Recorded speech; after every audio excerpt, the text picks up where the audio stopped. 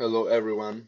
Welcome to a new podcast with your usual host, Andre Hernandez. It is a pleasure to have you here once again. Today, we're going to talk about a very interesting book called The Prince and the Pauper. The author of this novel, Mark Twain, is a prominent American writer who has many notable literary works. Mr. Twain published his work, The Prince and the Pauper, in 1881. The main characters in this novel are Tom Canty and Edward Tudor. Tom is a poor boy who lives in a London town called Offalcourt. He lives together with his parents, his two sisters, and his grandmother, and his father and grandmother always mistreat and beat him. On the other hand, Edward is the Prince of Wales and lives in the English royal palace along with his parents, his two sisters, his cousin, and many, many servants.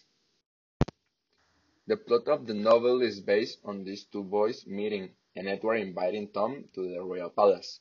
Each tells their life story to the other, and both are curious to know what it feels like to be the other. Because of this, they decide to exchange their clothes.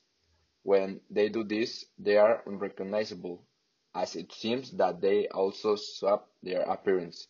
Now everyone believes that Tom is the Prince of Wales and that Edward is a poor boy.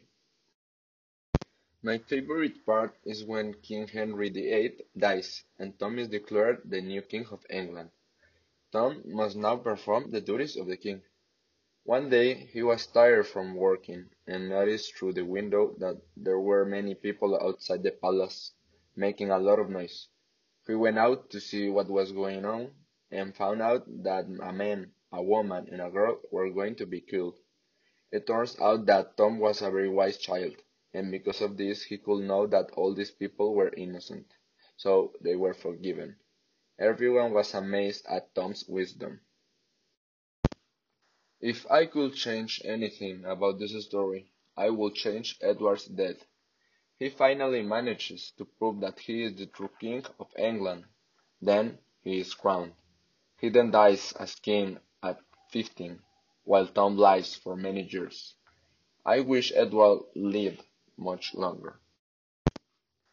I want to recommend everyone to read this book as it's a very interesting, exciting, and captivating novel.